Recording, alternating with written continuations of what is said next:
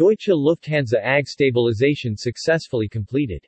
The Economic Stabilization Fund of the Federal Republic of Germany (WSF) announced yesterday that all the remaining shares of its holding in Deutsche Lufthansa AG had been sold to various investors via an accelerated book-building process.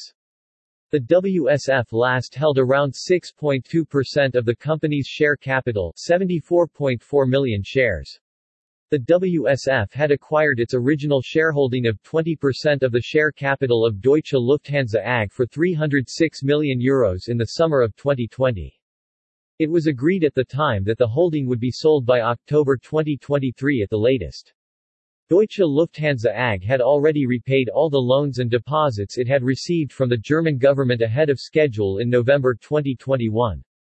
Following the sale of its remaining shares, the WSF no longer holds any equity stake in Deutsche Lufthansa AG. As a result, all remaining conditions will now also end.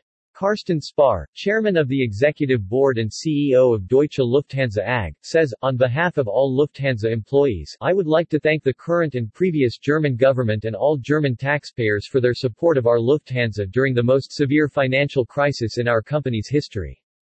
The stabilization of Lufthansa was successful and is also paying off financially for the German government and thus for the taxpayer.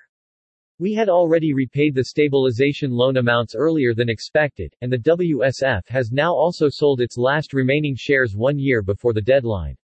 This brings the stabilization of Lufthansa to a successful conclusion. Lufthansa is once again fully in private hands. All Lufthansa employees worldwide will continue to work hard to strengthen our position among the world's leading airline groups, for example through a broad-based premium product and quality offensive.